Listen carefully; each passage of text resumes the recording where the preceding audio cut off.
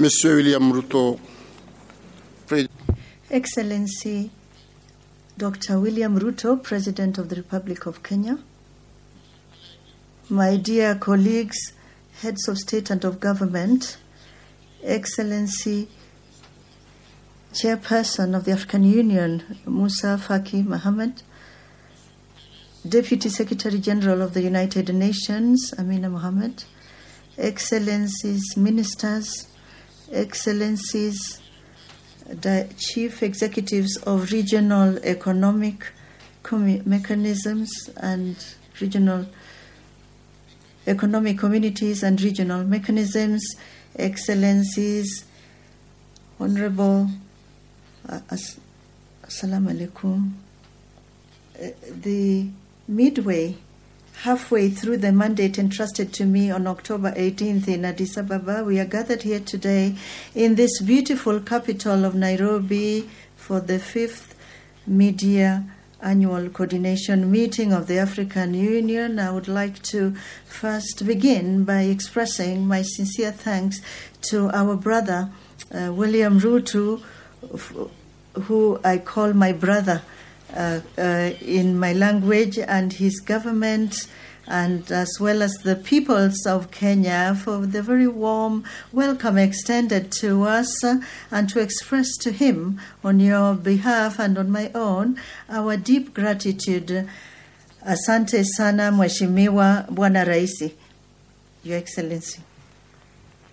Dear participants, ladies and gentlemen, at a time when the world is in the throes of technological change, Africa, our continent, is still prey to the scourges of division and bloody conflict. Conflicts that throw whole swaths of societies into destitution and desolation.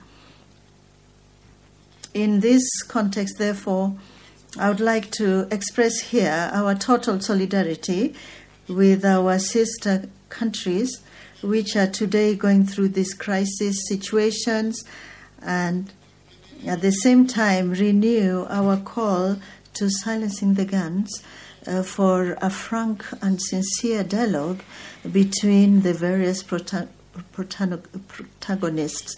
It is through the dialogue that we will succeed in transcending our differences and in removing the obstacles that stand in the way of our progress towards an Africa that's integrated, prosperous, and peaceful that we all so earnestly desire.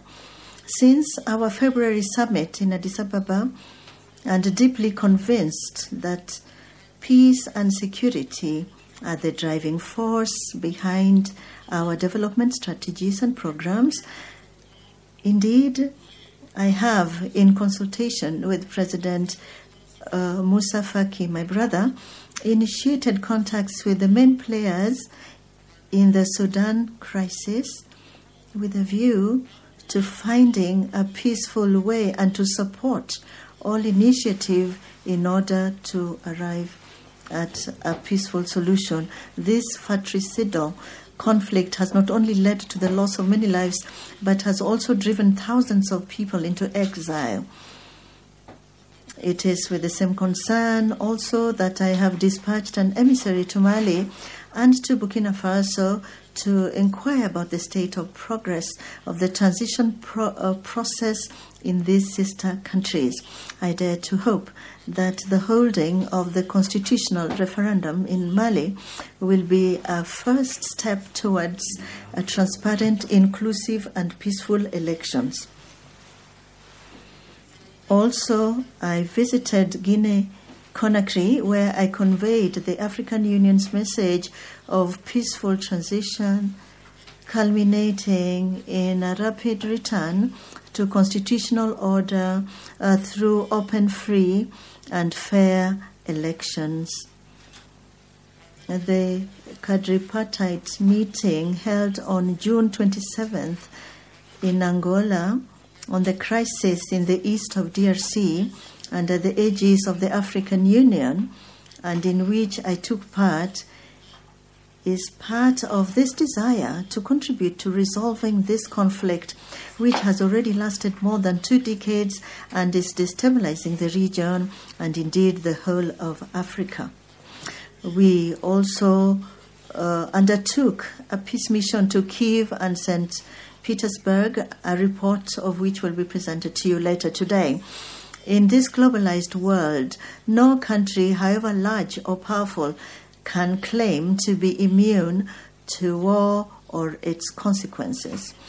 Ladies and gentlemen, on the multilateral front, following the footsteps of my predecessor, my brother, President Macky Sall, I continued our advocacy at the G7 summit in Hiroshima, calling for Africa's place on the United Nations Security Council as a permanent member, as well as our membership of the G20.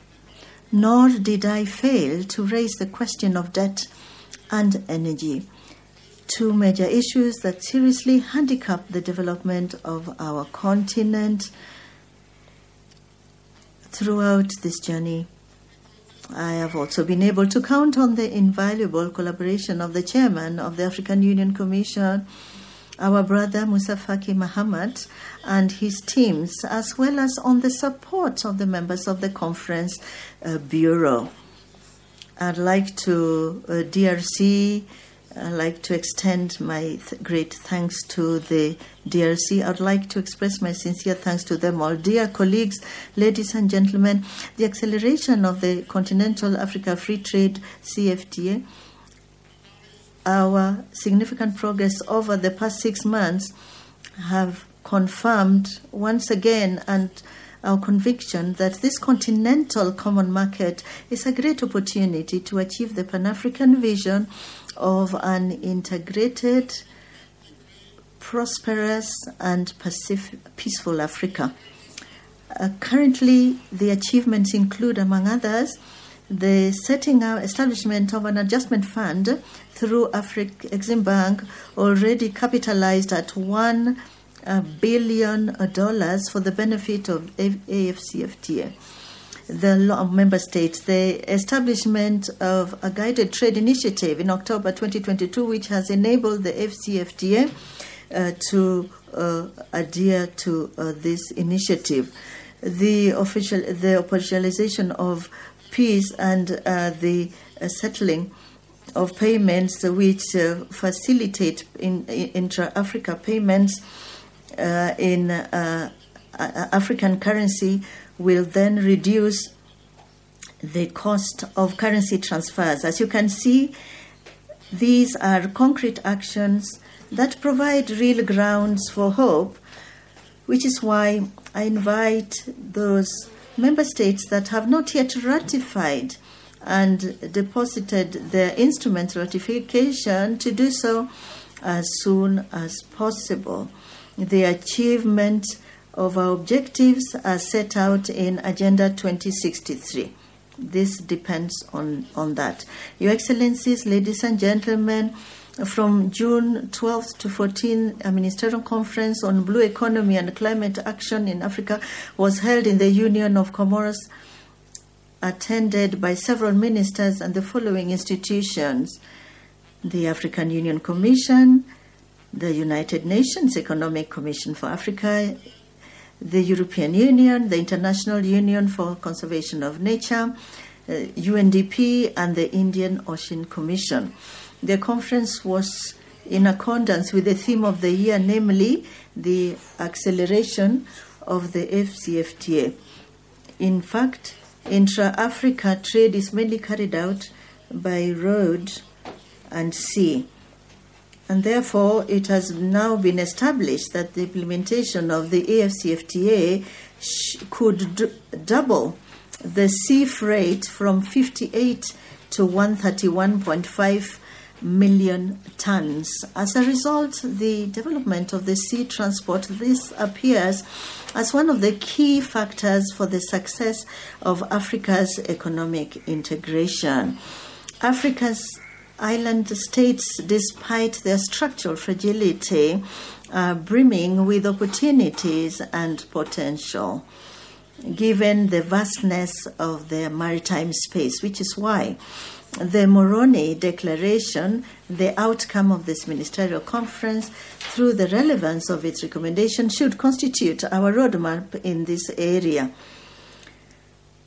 With regard to the institutional reform decided upon in 2016 by the Assembly of Heads of State and Government to breathe new life into the African Union, we welcome the remarkable work carried out by the team of experts led by Professor Pierre Mukoko Mbonjo, who will share the main conclusions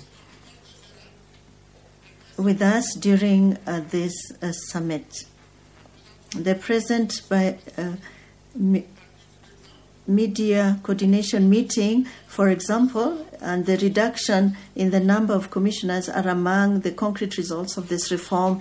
Its aim is to enable us to evaluate, rationalize, and plan our various projects and programs in order to achieve genuine African integration.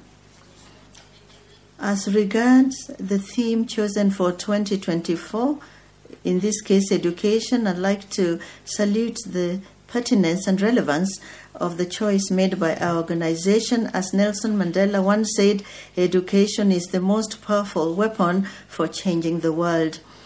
And the numbers for education, figures for education in Africa are alarming. It has been established that Africa will need 17 million additional teachers to achieve universal primary and secondary education by 2023.